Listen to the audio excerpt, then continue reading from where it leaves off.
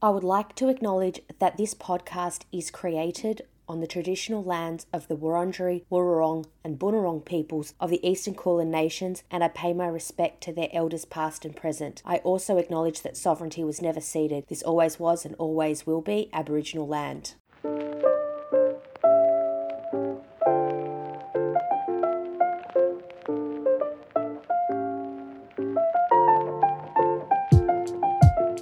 Hello and welcome to Rose Tinted Law, the podcast. I'm Rose Inglis, founder of Rose Tinted Law and your host. RTL is a professional development platform for curious and open-minded legal professionals. This podcast is a space to have honest conversations about legal careers with people who are boldly carving out their unique place in our profession. And today, that person is the gorgeous Mollie Rose and myself. Mollie and I are in conversation today about all things motherhood and career and ambition and doing it all and having it all or not. You may recall Mollie from episode 8. Mollie absolutely nailed the RTL brief and shared really candidly about her twisty career path from top-tier legal practice into legal operations and starting her passion project, Hustle Bustle. And in that episode, Mollie and I also talked about the hard work and the blood, sweat and tears that go into being a mother and a leader and a wife and a friend and all of the things.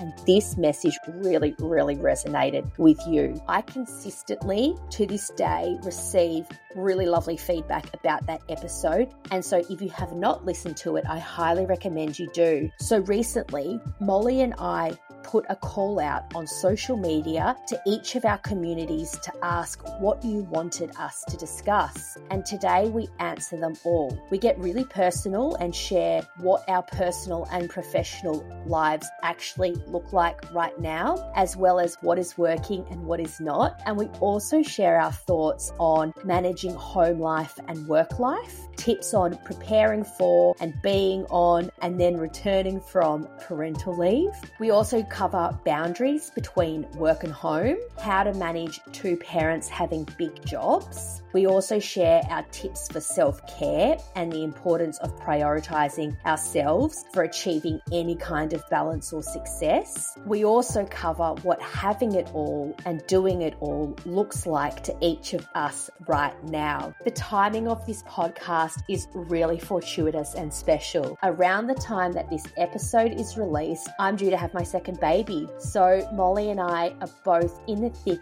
of figuring all of these things out. I hope you enjoy this honest conversation and it helps open your eyes to the limitless possibilities as to where your legal career may take you.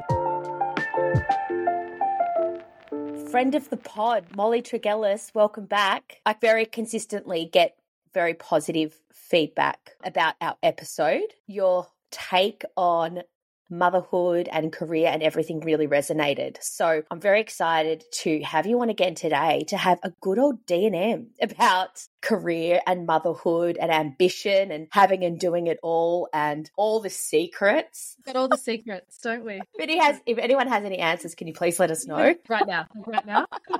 If you want answers, maybe tune in elsewhere. No. No. We're both mums. We are both doing different things in our careers. We have toddlers who are a similar age, and we just thought it would be really helpful and interesting to get on the podcast and just talk about some of the behind the scenes of the juggle. Yes. Who is in your family and what's your work situation, Mollie? Yes. So I have 3 males in my household, the first being my beloved husband who's a barrister. So there's that. I think that's another podcast about being married to a barrister. One of the questions we got was how do you manage, this is a big spoiler alert, is actually how do you manage your family life when both parents have big jobs? And that's definitely one for you. I have a lot to say on that. Yeah. So there's my husband. I have a gorgeous 12-year-old stepson. So I had this interesting thing where I became a stepmom well before I became a mum, and he's with us half the week. He's in year 7. So that's a very interesting time in our lives. And I have then the beloved 3-year-old, 3-and-a-bit-year-old boy, light of all our lives. Strangely, and I don't know where this comes from, he loves talking. It's really a bit shocking, actually. So that's our little chaotic, happy little household. How about you? Oh, my work. Wait. So I have quite a big job, which is my official title is that I am the Executive Director of Legal Optimization Consulting at Minter Ellison, which essentially means I have built from scratch and lead a consulting practice for in-house lawyers. I do it in 4 days a week, sort of ish, and we'll probably get into that a little bit more. And yeah, I still travel quite a lot. It's big. So that's my little life. And you? Superstar. So I am wife to Andrew and mum to Eddie. Eddie, like yours, is 3 and a bit and absolutely gorgeous. I'm also pregnant with baby sister and she's due in mid-October. This year I've been dedicating all my time to growing Rose Tinted Law. It's been a bit tricky because I had one vision of how it was going to go, and then because of pregnancy and with life, my priorities have just changed, but it's forced me to kind of put my energy and resources into setting up like the bones of it so that I can pick it up when I'm ready and it is running and looking and growing all nicely. So the things I've been investing in are like sensible stuff like processes, growing the audience, and creating a lot of the training materials and workshops and stuff that I eventually want to deliver on the flip side, because it's hard. That's the hard stuff. Yeah. And, getting to the podcast to a place where I'm really proud of it. And I'm there. So Andrew has a really big job. He is in mining and he does like business development and M&A. So he travels a lot. And I, therefore, usually do a lot of the family stuff. And part of the reasons I've made certain decisions in my career the last couple of years is so I've got the time and the space to make picking up all of that slack the priority. Yeah, so... Mine is also called Andrew. Oh, so much in common. So many Andrews. Did you always want to have a family? I think like a lot of people, I just assumed I would. I just assumed eventually I would have kids. It wasn't a driving, desperate passion. I was an only child, so I've never had this vision of having lots and lots of kids. I was a very happy only child, got a very great sort of family dynamic with cousins and things. So, yeah, and then, I had this interesting time in my life where I broke up with a very long-term partner at like 28, 29, just when everyone's starting to pile pressure on about kids, which was just actually horrific at the time because even my doctor's like, you really need to start thinking about it. I was like, I'm literally the furthest away from having a child I've ever been. So pick your moment, I know, doctor. I was like, literally the worst time to bring up that. I know, like literally went home and cried. But then, so I've known my stepson since he was about 4 and a half. And look, again, that's for another podcast, but like ridden a lot of waves in terms of what it means to be a stepmother. It's really challenging. And it's a very different type of parenting. But I've had some kind of parenting responsibilities since then. And then, my husband wasn't really sure if he wanted more kids. I was like, well, 100% I want at least a kid. Took quite a long time to get the kid. Like like a lot of people had some fertility challenges. So we're pretty happy with the volume of children in our life. And I'm so glad I had my little boy. Like just it's the best fun. But it's not a driving force to have, like a big lot of people around the table. How about you? I always wanted to be mum. Always. I always knew I would get to a point where I would love the juggle. And I actually do. I love that part of it. Like I just love family vibes. I remember speaking with my girlfriends one night. We'd gone to the Macca's drive-through in someone's car and we're having a D&M over some McFlurries and we're talking about like what do we imagine our lives to be, and we love would you rathers. And we did would you rather be married or have children, and it had to be one or the other. You could have and I was definitely have children. Not fussed about marriage, but I definitely want children. So I was always clear about that. And then when I met Andrew, I was like, oh, yes. I'll have both. I'll have both things. Yeah. You're my person. And so, and I am a big believer that becoming a parent is actually the best thing in life, and it can be really great for your career as well. We're going to go into some of that today. Don't get me wrong, it makes everything harder. Makes one thing easier, but I find it quite fun and rewarding. And it's funny, isn't it? It's very different for me in the sense the first baby I ever held was my own. Like I have, really, like as in properly held, never changed a nappy. I had no training. I had in my social circles, I didn't have friends with kids, don't have a big lot of family. So it was a different thing for me. I couldn't picture, I didn't know, like, am I even going to be able to do this thing? I never pictured myself as motherly. You're like, is there a process manual? Yeah, exactly. Like, who's got the how-to guide? But yeah, never pictured being motherly. Like, I am impatient and fast and like driven, and I was like, is that going to all fit together? Like, that is. It was a challenging thing to overcome, I guess, to work out my way of being mum that I'm really comfortable with. Yeah, and I think that's where so much like complexity lies, and where the tensions arise when you are ambitious and, you know, you have a baby and you're still you. Yeah. That's what I found. I'm like, I'm still... And that wasn't that such a great discovery. Yeah. Andrew called me the other day. He's like, you're highly strung and extremely competent. I feel that's still me. My Andrew could say the same thing to me. It would really resonate. But I think it's so true, right? Like, but you don't know. Like, I just thought I had to dive off a cliff into motherhood, and I had no idea who I'd be on the other side. Would I even be able to work? Like, I had just been provided these doom and gloom stories about you become a mother, you lose your personality, and your working life is screwed forever. And I like, I didn't have any reference points, because when I looked around me, a lot of the mothers I saw were struggling or did seem dull, because I think we are objectively quite dull once we become a mother, because we love talking about our children, right? Everyone at my work's very patient with me when I show them photos, but you know, that was the message. Yeah, like, good luck, your life's over and your career's over. I could not be further from the truth. Yeah, frankly. Yeah, me too. Or it's like, I really viewed it as it was going to be a huge inconvenience. Like for me, my work and everything. And there wasn't that many really positive stories or examples. I mean, I'd seen it and it does exist, but you know, what people speak about, you know, the juggle is usually quite negative, and how it's brought up in workplaces as well. It's like, oh, what are we going to do when you're away, or whatever it is. It's like, but it's brought me a lot of good things too, and happiness. But before we go on to that, I want to get a glimpse of how things work behind the scenes in the Mollie and Andrew household. So, yes, it's good we're having this discussion this year, not last year. Yeah. Very different story. So the context is, my husband's been a barrister for 5 or 6 years, I think, and I think, you know, when he started out, someone said to him, oh, well, and I was furious. Just tell your missus, see her in 5 years.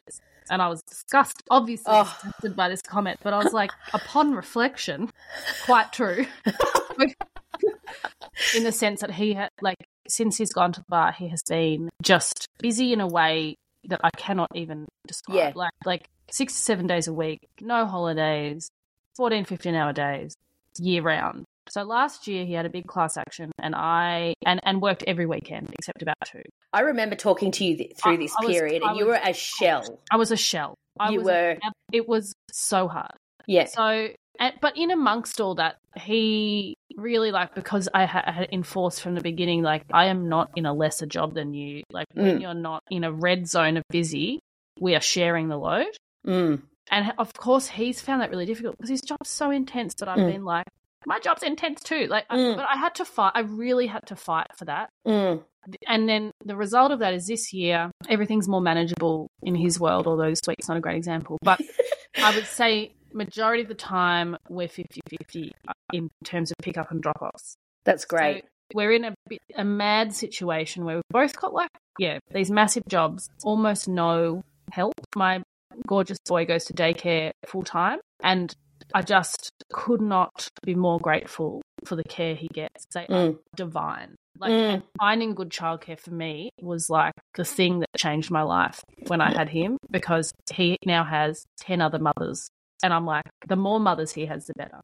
It's a village. It's a village. And it's a village, and sometimes you have to pay for the village, but it's a village. We feel the same with Eddie's. Village. Yeah, but it's worth every cent. Every cent. He's so happy. They are divine. He's got all these little friends. So he goes off there every day. The big boy now this year catches the tram to and from school, which is like changed everything. So he's pretty self-sufficient. And then, so we just juggle. It's just a juggle. There's no rhythm. There's no routine. Like this week, I was in Sydney the last 2 days, so Andrew's had to do everything, even though he was in court 2 times on Wednesday. Like, just yes, it's chaos. And then today's Friday. I look around me, take a breath. The house is a nightmare. You know, like, so I spend my alleged day off putting our lives back together. Yes, after the week. Yes, yeah, so that's what our life looks like. Happy chaos. How about you? Yes, happy chaos. I think that's a good way to describe it. Ours changes a lot as well. So for the first part of this year, Andrew was traveling a lot, like maybe by like May or something, he'd already gone overseas 5 times. Gosh. The good thing about the way he travels now, before COVID, he used to say, he might tell me on a Monday, oh, I'm going to go to Canada on Thursday. I'll be gone for like 3 or 4 days, and then he'd be gone for 2 or 3 weeks. Or he'd be like, oh, I've got to go over to Europe next Monday, and then he'd be gone for like 3 weeks. And that was like so stressful. It was awful. It was actually awful for both of us for all sorts of reasons. He was so unhealthy and everything. Anyway, that is not the case post-COVID. Thank goodness. But all of these trips, they were in the diary. And so we could plan for them. So I always knew that the first part of the year, I would just be very like family focused. And then RTL, I do when I have the capacity. But as you said, at least one of your days off, Eddie's in daycare 3 days a week. One of those days is collecting my bearings, collecting the house's bearings and all of that, and doing like the admin, which is just a lot. But then I fell pregnant in January. So I was like, I felt like I was in survival mode, but like very grateful for the flexibility. And that was like good. I think it was like good forethinking that was all. Because I've recently just had pelvic girdle pain where I haven't been able to move or leave the house. So Andrew has been doing everything. Yeah. And I've been doing next to nothing. He's like, no, you're growing baby sister. But it's just the tables, it's just switched and it's a partnership. And it's not normal that he does all the pickups and drop-offs for Eddie and cooks and cleans. And he always brings me cups of tea, don't get me wrong. Yes, but it's as much as we would love consistency and routine, there's not. Same as yours. Yeah. And it's just a constant juggle and flow. And then some people are like, oh, but he's so good. You're so lucky to have such a healthful partner. I'm like, no, it's the bare minimum for me. Yeah. I wouldn't have it any other way. I couldn't have it any other way. But then like work-wise, when it's like last year I had a lot of consulting clients and so I had to prioritize that. And then the last few, like I've been working hard on season 3 of the podcast. I've been doing that on the weekends as well. And it's just the way it is because I know come October, it's completely different. Yeah. I mean, you're in a different phase again for a while. Yeah. I heard a really interesting thing from someone that was talking about going in cycles. But the cycles might be really long cycles. So the example she provided was that her husband had a really intense job for like 12 years and she worked in a gallery and took a bit of a breather. And then she's a barrister. And now she's the one that's like full clip doing this work, you know, as in like doing these massive class actions and things. And her husband's the one that's taking the back seat. So it's really interesting, like this idea, and I get the question a lot around, can you have two people with big jobs? That is one question that we've been asked, and it came up actually multiple times. And I have many views on this. So like we both do have big jobs, so I guess it's possible. Just one thing that I just wanted to pick up before you go on, because I'm fascinated with your answer. But the reality is of these really big jobs, this is what we've realised with Andrew's job. It's kind of predicated on the assumption that there's one person at home to pick up all the slack. Correct. Barristers can work like that, and traditionally they've been able to work like that because they have a stay-at-home wife. Correct. Maybe now they have the dad might be the stay-at-home parent. But a lot of families make those decisions. And likewise, same with you in your executive director position. The reality is, I assume that your predecessors and a lot of your peers and generations before you, that's what the status quo would have been. Yeah. And, you know, like. And things are changing, and we're the generation to change it. We are, yes. I think, so I work 4 days and I've had to really fight with myself as well to keep 4 days, because it, in all senses, work-wise, it would make sense to go 5. Like there's more work that fits into 5. But for now, I'm like, if both of us had the 5-day jobs, our lives would implode. And actually, I do think it works quite well in 4. I'm liking that I'm modeling that you can do it in 4 and have some time and space, which I feel it's a luxury and a privilege that we can afford for me to work 4 days, not 5. But I think it makes our family better and it makes me happier to have a bit of an offset valve. But I think, there's still this, at that senior level, a lot of the answers are, because I was sort of studying as I was going up the chain, how do people manage this? And specifically, I hate to say, how do women manage this? Because for whatever reason, another podcast for another day, like we're the ones that still have to think about these things, right? Yeah. And which is infuriating. But the options seem to be, as I can see it, someone stays home. Yes. You pay a vast amount for third-party care. Yes. And or you're just constantly almost at burnout. Yes. Like they seem to be the options. Yes. I'm kind of like, nah. I'm looking for a fourth way, which is have the big job, do it sustainably. Yes. Enjoy life. Like why not? Why can't that be possible? That's what I'm chasing. And I love that. And I love that you're being open about the journey as well. Yeah, because it is. And I burnt myself to the ground last year, as I've said many times before. And this has been an unlearning process, how to not do that again. Yes. Absolutely. Absolutely. And the reality is all of our friends are in the same position. Yeah. And everyone has varying levels of support from like family and staff or make different decisions, but it's not easy for anyone. And I think we all do it differently, which is why I think it's so fascinating to, actually get into the nitty-gritty of how it does all work. Because it is like, how does it work in your workplace, but then also how does it work at home? And there's still not that many role models, are there? Like, for people that are thinking about having kids or have little kids and thinking, how does this work? It's actually pretty hard to look around and see many examples of where it seems to work. But there's always some big struggle or challenge in it that I observe. Or people not talking about the struggle. I was out for lunch with a bunch of lawyer girlfriends recently, and we were talking about whether they'd go for partner, and they don't want to because they have women leaders in their firms, but is their life aspirational? Are their relationships aspirational? No, it's a hard one. So I've got some questions that have come out of my DMs recently. It's always a theme. Yep. Everyone is talking about the same thing. And I've categorized it as logistics. Oh, that's sexy. Logistics. Tips for planning for parental leave, being on parental leave, and then returning to work. So let's start with tips for preparing for parental leave. We should both caveat this by saying that really we had very strange parental leaves. Yes. We're in lockdown. So some bits of this I don't feel equipped to say. That's true. I did not, my parental leave was nothing. But in terms of preparing for parental leave, stop listening to everyone's advice. It's my big tip. You will get so much well-meaning advice about what you need to buy, how you should prepare, how much time off you should have beforehand. Yes. How to hand over well. How much parental leave to take. I had a male partner tell me, you say you only want to do 6 months. But, I'll guarantee you'll regret that and you'll want to take 12. Oh my God. Actually, that's not, how could you possibly be, in a position to tell me that? So I think, as we've discussed, even from our own examples of our lives, there is no one way to do this well. Some people really want to work and be involved in their work up until the end. And some people get to the point where they feel, I can't do this at this clip anymore. For me, I worked massive hours, or not massive hours, I travelled every week until I was 32 weeks. Which now I'm like, what? How did I do that? How did I do that? I don't know. I don't have the fortitude for that anymore. And then COVID hit. So I was very glad that the last few weeks were at home because it was getting big and tired. Me too. I've been reminiscing about that this week, actually. Yeah. That was good.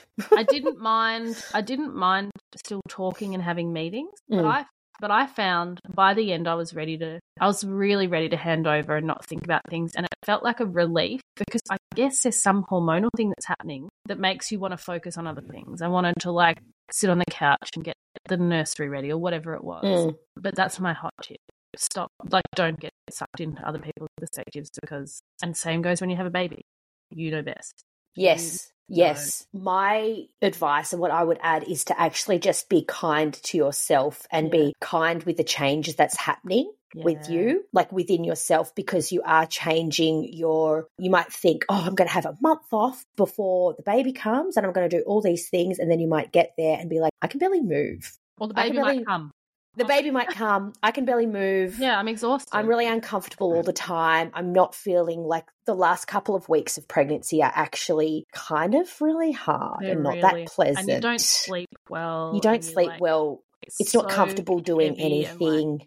And I think just kind of going really easy on yourself during that period. And then also if you need to, I've got 2 people very close to me who've just had babies and they've both ended up finishing work a couple of weeks earlier because they were just too stressed and too much going on. Like, I don't have capacity for this anymore. And they both made the decision to finish up earlier, which I think especially if it's your first, you could never predict that that's what you would actually choose. No. But it's just your priorities change, but your capacity changes as well. And that can be really hard. And I think that's a common theme throughout parenthood is that if things change and you change and that's okay. And it doesn't make you like less of a feminist or less of a, passionate professional or less of a whatever it is that you do or whatever you pride yourself on. It's actually just a normal part of the process. Yeah. And you know what? It makes me think like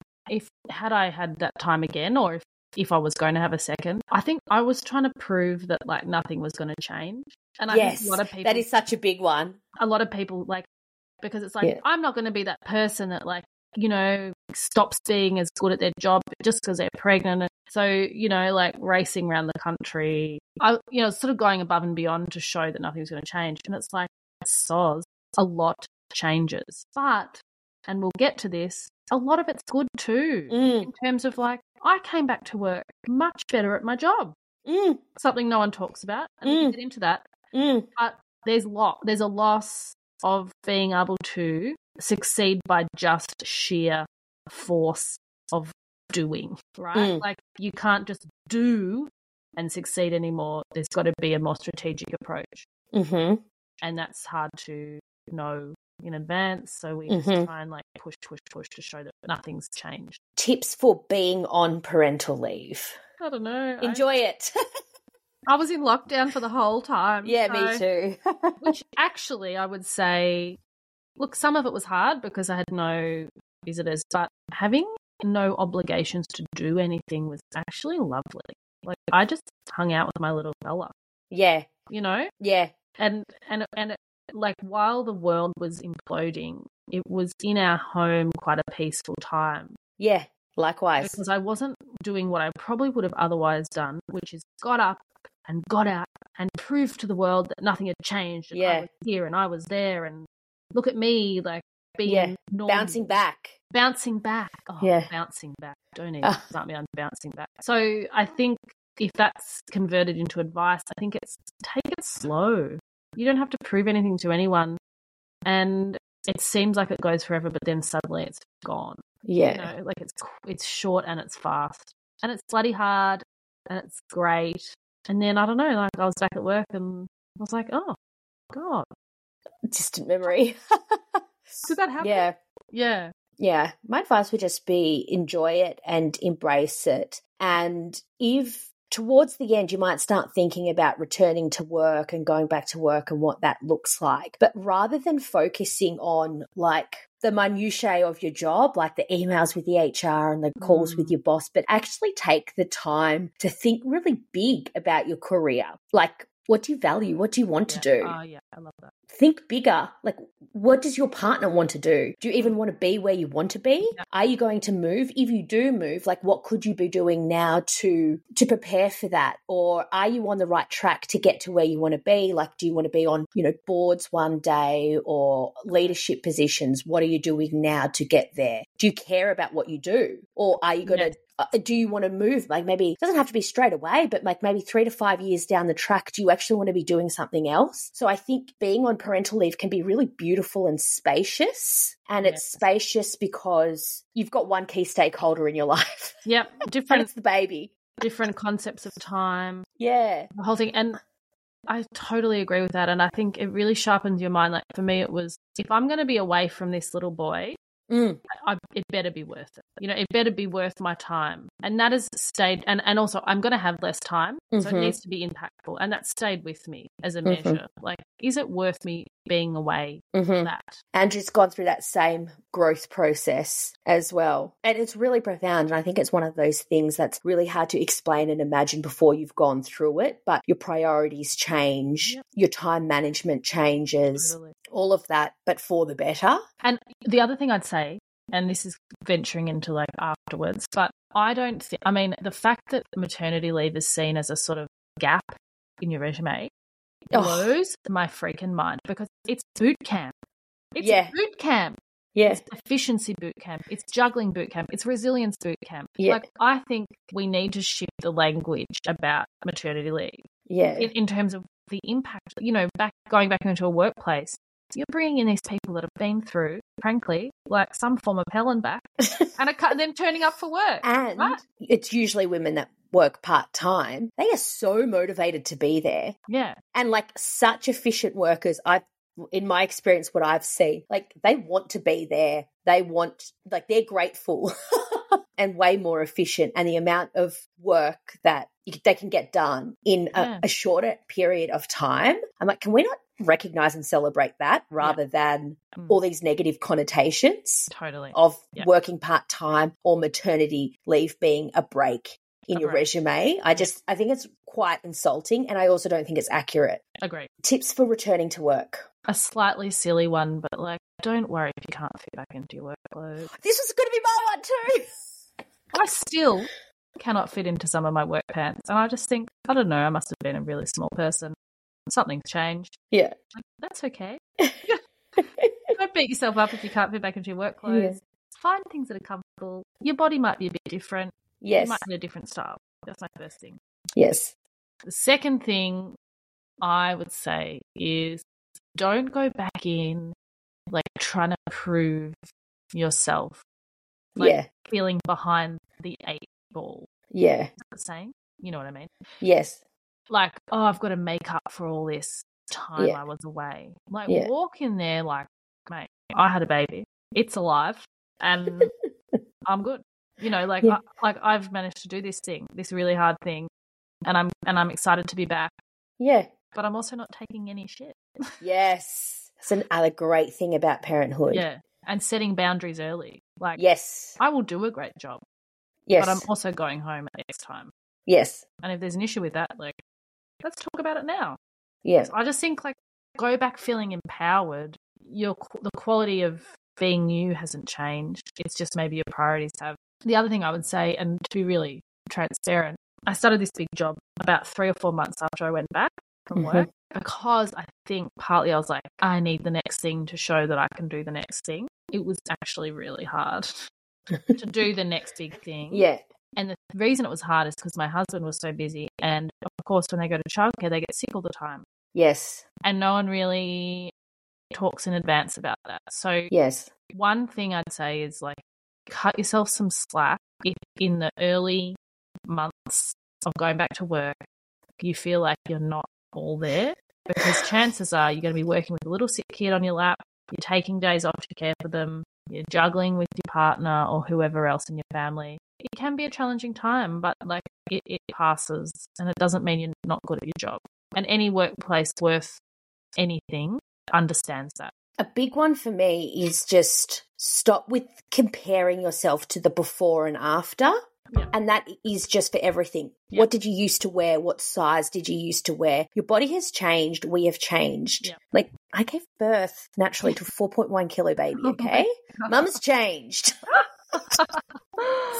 Now I'm probably going to have another whopper. Oh, my God. it's like, let's not do this to ourselves, okay? I'm making a decision. We're canceling the before and after comparisons, okay? But I think also the same with like your capacity and like, it's just like your priorities have changed, how you work has changed, and not seeing it as, I don't know, a weakness or impediment if you do need to change up the way that you're working or where you're working from. I think the great thing about COVID is that now we can all work from home, and we've proven that. Everyone accepts that, and if they don't, then, that's not the right place for you. But that flexibility really does allow a lot of women to stay in the workforce, and a lot of women I know are still working 4 days a week. It's because that 4 or 5 days a week, it's because they've got that flexibility to work from home as well. And that's how they make it work. So yeah, that's a big one. And I think if you are going back to work 4 or 5 days a week, make everything as easy as possible.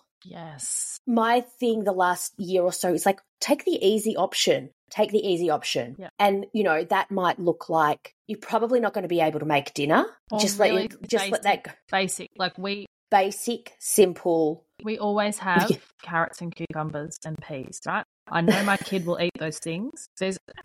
You're onto something, because people tie themselves up in knots about like what the kid's eating and go look on Instagram at these like ridiculous. Yeah. Especially if they're at childcare where they're getting like a bloody 3-course hot dinner at lunchtime. That's someone's like scientifically balanced out. I feel really good about things because I know my child has had like a big whack of protein in the middle of the day. We give him honey toast at the moment. Sometimes they've just got, like, my child is made up 3/4 of cheesy pasta. Yes. Cheesy pasta, that's the other one. And then when I can get him to have a bit of scrambled egg or chicken on the side, great. A+ parenting. You've nailed it. But it's like But it's like, have like 10 things always in the cupboard to make 3 different combinations of toddler meals or like kid meals, and stop tying yourself up and not about like, the way people go, like, the feeding and all that. Like, calm the farm there. I agree. Simplify. Yeah, and I think especially with when you are figuring out what works, because I think you can have the best plan, but what happens if they go through some kind of leap or a growth spurt or they're sick or whatever, and you're awake throughout the whole night? Yeah. Eddie just sometimes he went through periods where he just wake up at 4:30 a.m. ready to rock and roll. Your capacity does change, and your capacity changes based on things beyond your control. And so I think you have to just really acknowledge that that's what's going on. And, if you can do HelloFresh, or if you can get some kind of healthy takeaway or something easy from the supermarket, or have the same thing and the same day every week, or we batch cook. We like to cook a lot on a Sunday, then have that throughout the week. Just do that. And don't beat yourself up about balanced meals or whatever. And also, once your kid gets to like 18 months or something, they'll go from Eddie went from a great eater to fussy. He'd probably have scurvy if he didn't go to take care. Not quite that bad, but like, just let yourself off the hook where you can. Yeah, I agree. That leads into another, like something you were saying about the flexibility of being at home and work led into another great question we got from LinkedIn, which was around the boundaries between work and home, which I think is a really great question. This is such a big one for me. Well, speak to that. Boundaries between work and home. I think it's such a big one. So we used to live in a 2-bedroom apartment in COVID. Which was very, very intense. And now we both work a lot from home. I do it all from home, and it's hard. One thing that helped me mentally was to stop multitasking. I can't multitask. I refuse to do it. I don't do it. Awesome. I don't like it. It stresses me out. And if I need quiet and space to work though. Andrew is different. He could do it in front of the TV with Eddie, and I absolutely could not. But for me, stop trying to multitask. So if I'm with Eddie or doing dinner or something, that's what I'm doing. Notifications off the phone. My phone's nearly always on D&D, but also taking off like emails and stuff like that. And so you're more intentionally checking them. That was a really big one too. And then also really clear communication with your partner about what your day looks like or what your week looks like. and then trying to just plan and also respect the other one's space and boundaries about that as well. Yep. But then with boundaries, it's also, I think it ties into balance, but just acknowledging that sometimes there's not that. And like sometimes you will be working on the weekends and then sometimes you might have a pretty cruisy week. Yeah. Or sometimes like if your husband's on trial, balance is out the window. Yeah. Boundaries are like, they're not there. But then in the weeks that you have, you know, you have that ability, then you really have to take it. But it's really up to you to define what you need. Like this has been a hard one, like with motherhood, but realizing actually what I need and then articulating that and then also sticking to it and making space for that. Yes, totally. Because no one else is going to get up, like set your alarm and go and exercise for you or go and meditate or whatever. Like, and Andrew would never say, no, don't do that. But if I don't do it, then no one else will. Yeah. And then, just being clear about what it is you need. But then that's hard because you need to figure it out for yourself as well. But I think if you have those lines of communication open, then that's a good way to figure out what it is you need. And then you're adaptable and you can change as and when you need them as well. Yeah, I think like I have mixed success with boundaries. In some ways I'm quite good at them and in some ways I'm terrible. So like I take a bit of an approach that with a job of my size, I kind of have to always be available. Yes. And especially in a service-based industry. In a service-based industry, we have clients I can't like, but And I think that's a bit of an elephant in the room when around a lot of well-being. Yes. Yeah. And discussions. And I mean, I've got billable hour targets, for example. So there's some inescapable things there, but I am a swings and roundabouts approach. So sometimes things are really intense, sort of what you said, and I've just got it like in work and I've just got to sort of roll with that. But then I also can take space when I need it. So I have space, I take space. And you know, I do a lot of pickups. So often at 4:30, I say to people, if you want to call me now, you're going to have to call me on the phone. I'm not in front of my computer anymore. And you're probably going to see Artie. So the other thing for me is the merging has worked to a certain extent in the sense that I'm very comfortable and have had to be from the beginning in making clear that I'm a mother and that my child is around. Like, you know, not pretending that I'm this sort of perfect, clean existence where there's no interruptions. So everyone at work knows my child very well.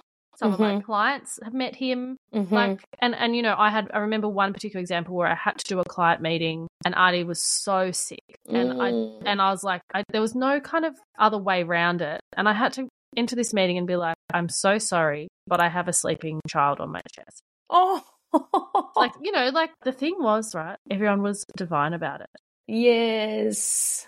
Everyone was divine about it. So in that way, to cope, I've had to blur the boundaries. But what I do, I don't work on Fridays. People still ask me for things, but unless it's really like the house is burning down, I say to them, this is just, I'm going to do this on Monday. Or I don't really look at my emails or I don't action anything. I have an amazing team that can help with that.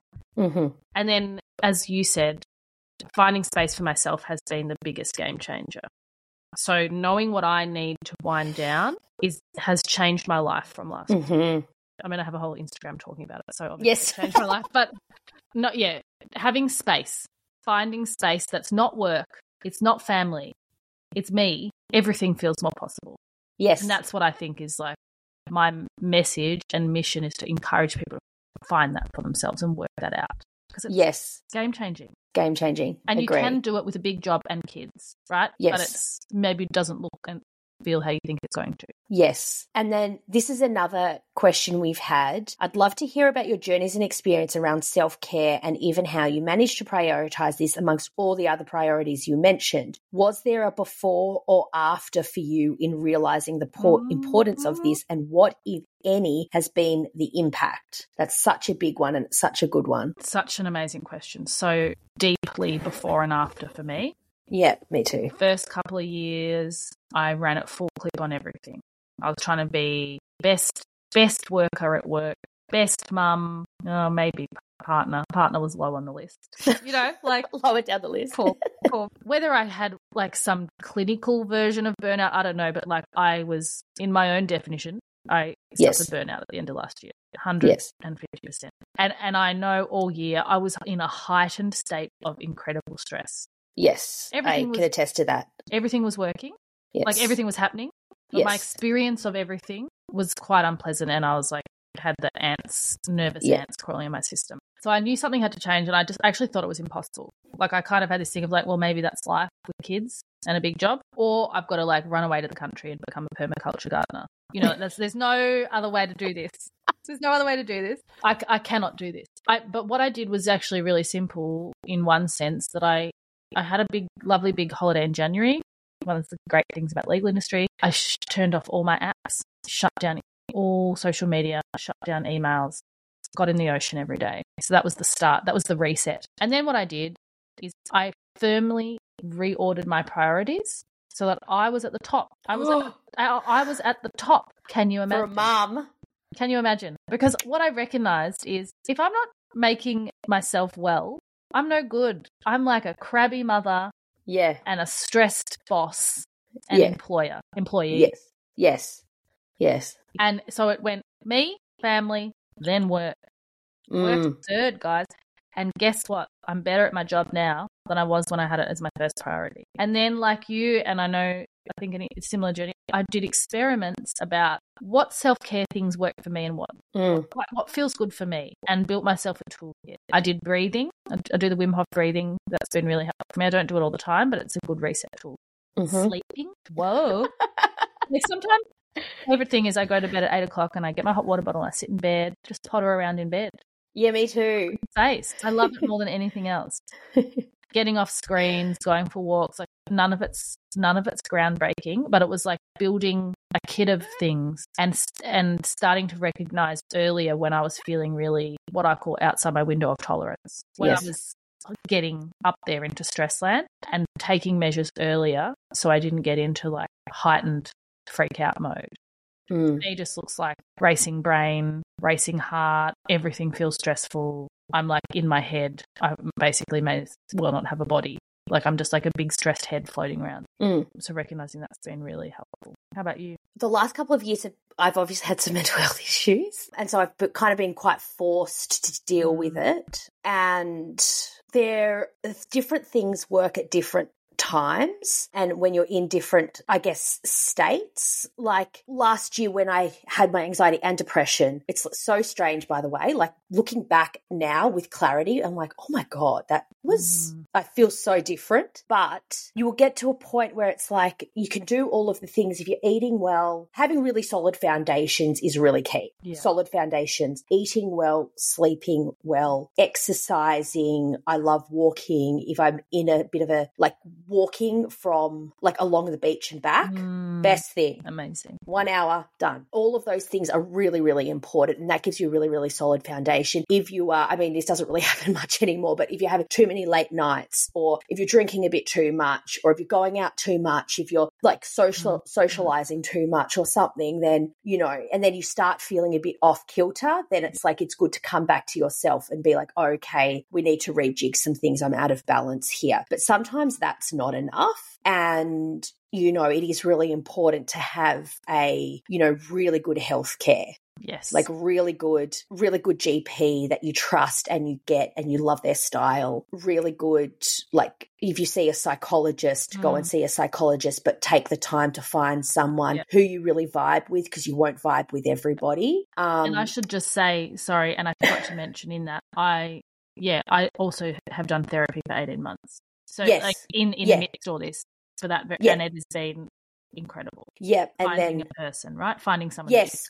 And then I started seeing like a Chinese doctor who's been like really, really amazing. And then just having, you know, different, like finding what resonates for you, like being creative and writing has been like a really good skill and like a practice. Love that. Yeah. Meditation. Yeah. So I'm going through a week where I haven't been the best at doing my meditation, but doing my meditation has been a real game changer for like quietening my noisy brain, and just acknowledging that sometimes it all works and sometimes it doesn't. Like I was quite down like a few weeks ago when I was in pain all the time and really uncomfortable, and I could barely move and I couldn't do anything. I haven't been able to walk or leave the house or anything, but then actually just acknowledging like things are shit. Like it is. Yeah, it's like an objectively hard thing. Yeah. And so then like I was like, you know what? Sometimes I just need to stay in bed the whole day. And if I just read or do nothing, then that's also okay. just acknowledge that sometimes that's what you need. But any work that you do on yourself, I think it's the best investment. Like the best investment is yourself and doing that. And if it's, you know, getting like coaching or therapy or, you know, different physical therapies and things like that, it's just so worthwhile. And like it's life skills as well. And I talk a lot about this sort of building your toolkit, which is exactly what we're talking about. And it should feel like an experimentation, working out what works for you, not like, oh, I couldn't stick to blah. It's like, well, maybe that wasn't the thing for you. Yeah, like, but if you don't like doing it, don't do it. Like, it doesn't matter if everyone else thinks it's like I don't like meditating with an app. Yeah, and like I never do it.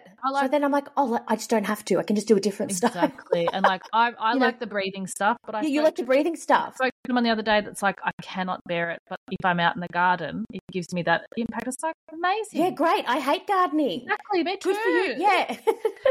Yeah. Outdoor housework. So I think it's really about trying that. And then the only other thing I say on this is, and I spoke to someone yesterday who was just clicked with this shift, and I loved hearing it about approaching your own care and self-care with kindness. And the example I always give is it's the difference between saying like, I'm so lazy, I've got to like get to the gym 5 times a week and whip my body into shape, with like, I know that moving my body makes me feel good. Yes. And that is like the thing that makes you stick to things, because you're not doing it to punish yourself or push yourself. You're doing it because you're like, objectively, I feel better when I do the thing than when I don't do the thing. So I may as well keep doing the thing. And people that have gone through that shift, like I have, you have, that's where the ability to be consistent is. Yes. Because you're doing it for the right reasons. Yes. It's like me with swimming too. Like it doesn't feel like a chore. Yeah, because it's like, I love it. Yeah. I just can't wait to do it. Yeah. And you know what? I think that's why I love cooking for my family too. Like I love, I usually do the weeknight cooking. Andrew does the weekend cooking, although at the moment he does it all. But I love cooking during the week because I think I just love that it's providing like goodness to my family and myself. I agree. I really enjoy that too. And I like stopping work. And it's like a reset in the day of the energy.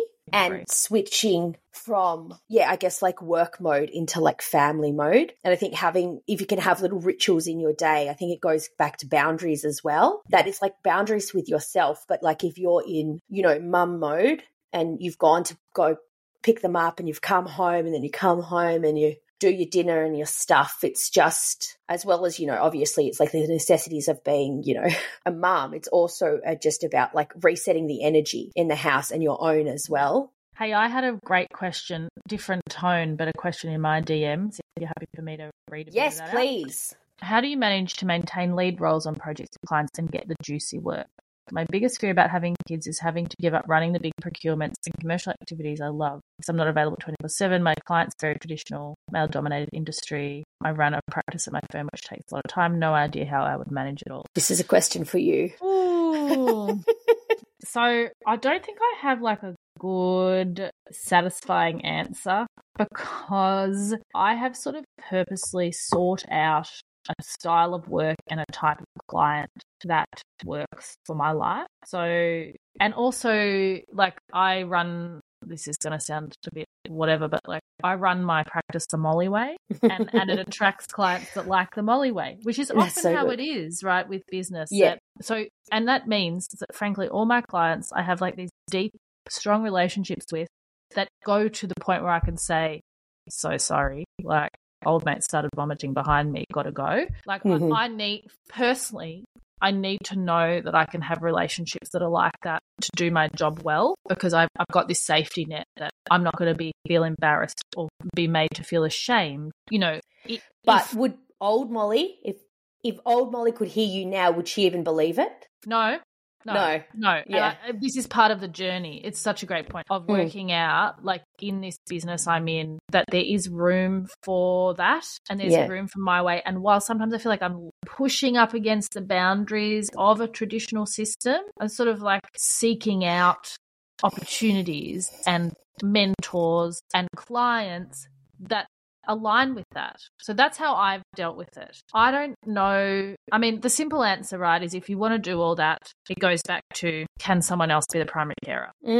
Because the other thing to say is, and I've recognized this with my own family, like stuff this, it has to be mum business, you know, like if I went away for a few weeks, my son would be just as happy with his dad. Like it doesn't have to be me. In my friendship network, a lot of the women are the main breadwinners. Yeah. Yeah. And this is all playing out for them.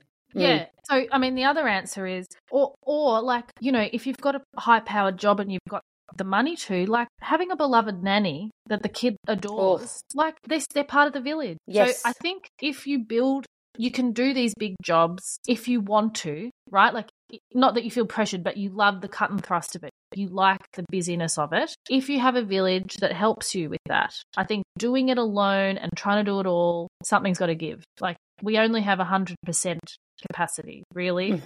So the levers have to move. And some of those levers are outsourcing some care or having more people in your life to help raise your child. I think it's the way it should be. We're meant to be in villages. Agree. So I think that's part of it. I think the other thing, just quickly on the male-dominated industry piece, is there's probably no way to do it but to lead the way, right? Like there's probably not going to be that many good role models, but the only way to do it then is to kind of be the one, unfortunately, possibly, that is pushing through and saying, I'm not, like, look, I'm performing. Don't come at me. Like I just don't know how else to get around that in an industry where it's still not, it's a bit taboo, or it's still like the women are at home and the men are doing the work. You have to, if you want to be in it, you kind of have to lead the way. I'm not sure if this is going to be a spoiler alert or a reference to another episode that I've already released, but I interviewed Alison Cusack, who is a maritime lawyer. Oh my God, Boys Club of the Boys. Yes. Boys Club of the Boys Club. Yeah. She just went and started her own firm. Yeah. Incredible. She has the big clients, like the big everything. And I think a really fascinating thing about the legal profession and the day and age in which we are working all of this out is that it's never been more possible to just rewrite the rules yourselves. Yeah. Like you don't have to be there if you don't want to be, or if it doesn't work for you. Yeah. And you might not you might actually get more opportunities and bigger stuff to set up your own law firm or your own business and just do it that way, because plenty of people do, but also plenty of women do. Yeah. And a behind the scenes motivating factor for why they do set up these law firms is because they're dissatisfied with the status quo. I do really think that's a big driver of like innovation and change, but it's for the better. But Alison certainly doesn't miss out on the big clients, the big matters, the big anything. And it's not to say it's easy, right? But I think it's not easy, but it's doable. It's change. Because the thing is, like, if you are in a really male-dominated industry, it requires social and cultural change to allow women up the ranks, right? Because the status quo is like, it's all men. So something has to change. And like, if you are happy there and you can create that space to do it and do it the way that works for you and your family, then that's great. But if not, you do have options and they're available to you. I was going to say, I think it's a great point overall for this episode, not just in this example, that this idea that you only have one avenue open to you in terms of, I've got this job, I've got to go on this path, like my career is over because I'm going to miss a year and old mate's going to get promoted before me. There are so many ways to do law or be in the legal industry. Like, every day there's more. Like, we're both good examples of like, I didn't know this job existed. You've made your own job that you want. Yeah. You know? I pretty much have too. So like, I think people have to remind themselves that there's always choice. But if you're really busy and stressed and you're in a toxic environment, you will not feel like there's a choice. So sometimes step one, create some space for yourself, look after yourself. Step two, options start looking more possible because you've had some space to breathe and think and like reorder your values. Absolutely. What does having it all and doing it all look like? The older I get, actually, the more I want to do less and less. That's basically my answer. Like, my life now is smaller and simpler than ever before, and that's great. And I'm happier. I'm so much happier. Like, I don't want the biggest house, the biggest job, the nice car. I don't want to travel overseas 5 times a year. I don't want to like win every award.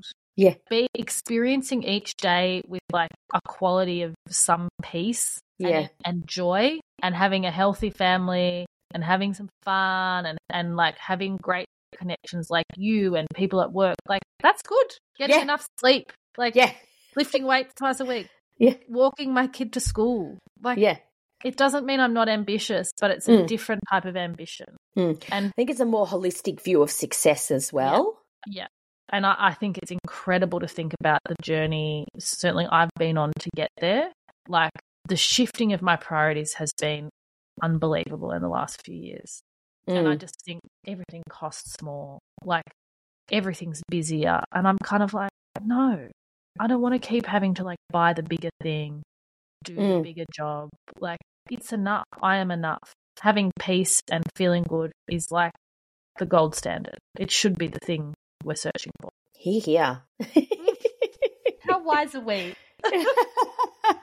Yeah, I just think having it all looks different at different times of your life and your career, and just accepting that, but also interrogating it. Like, do you really want, like Andrew and I have obviously made decisions the last few years about where we're spending, like where we're prioritizing our time and resources and everything. And we've had to let go of a lot of that and be like, oh, we're not going to be ticking this milestone or this box or having this big thing or doing this big thing right now, and being happy with that and being happy with like the quality time. It's like a quality over quantity approach, I think. And I think like learning to really, and it's almost like this is bred out of us, but like learning to really trust ourselves and not be so influenced by the noise. Like, you know, we all are everywhere on social media at all times, awards everywhere. Like it can be so easy to feel like you're not doing the thing that everyone else is, and getting then like caught up in a path that actually isn't the path for you.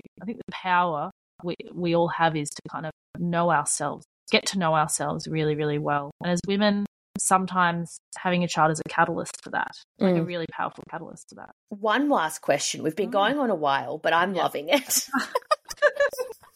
We're good at the chat, you and I. Made for this. What has been a really surprising change or adjustment for you about parenthood? Oh, can I tell you mine? Please, because I need to think about it for a minute. I didn't realise how good it would be for my self-confidence and my self-esteem, because anyone who's picked up a little one from daycare at the end of the day and they see you and their little face lights up, you feel like a fucking rock star. Yeah. Yeah. You're like, yeah, that's me. Yeah. Yes. Yes. Oh, it's the best. Like literally it's the best feeling. His little shovel halfway through digging a hole in the sandpit. I was like running over. It's really you. Yeah. I love that's so nice. Yeah. Yeah. Yeah, you are just like the best thing for someone. Yeah. It's very, very nice. Yeah.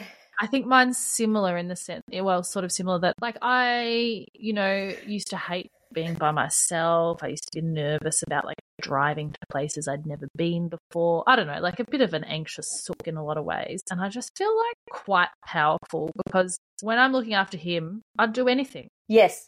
I'd do anything.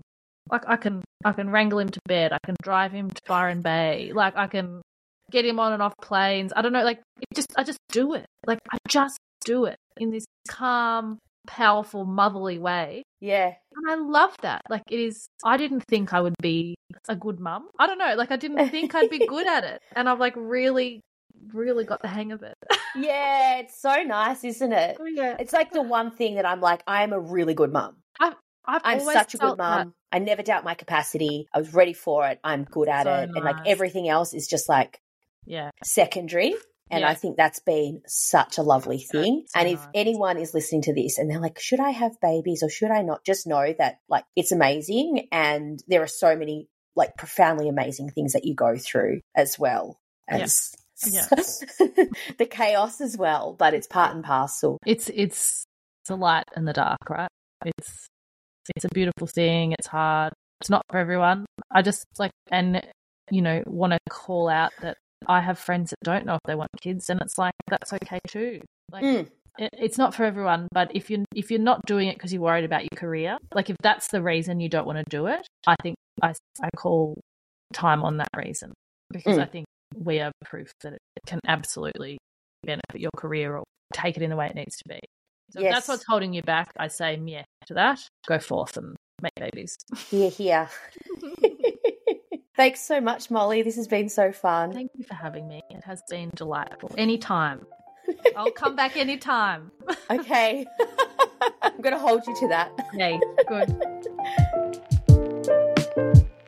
There you have it, my honest conversation with the gorgeous tall poppy herself, Mollie Rose. If you know someone who may appreciate listening to our insights on the juggle between motherhood and career and ambition and having it all and doing it all, then please do recommend and share this episode with that person. I am your host, Rose Inglis. Thank you so much for being here. You can follow me on Instagram at Rose Tinted Law or reach out to me on LinkedIn, Rose Inglis. Please do leave me a review, ideally on Apple Podcasts. I appreciate it more than you could ever imagine. I hope you enjoy listening to this honest conversation and it helps open your eyes to the limitless possibilities as to where your legal career may take you.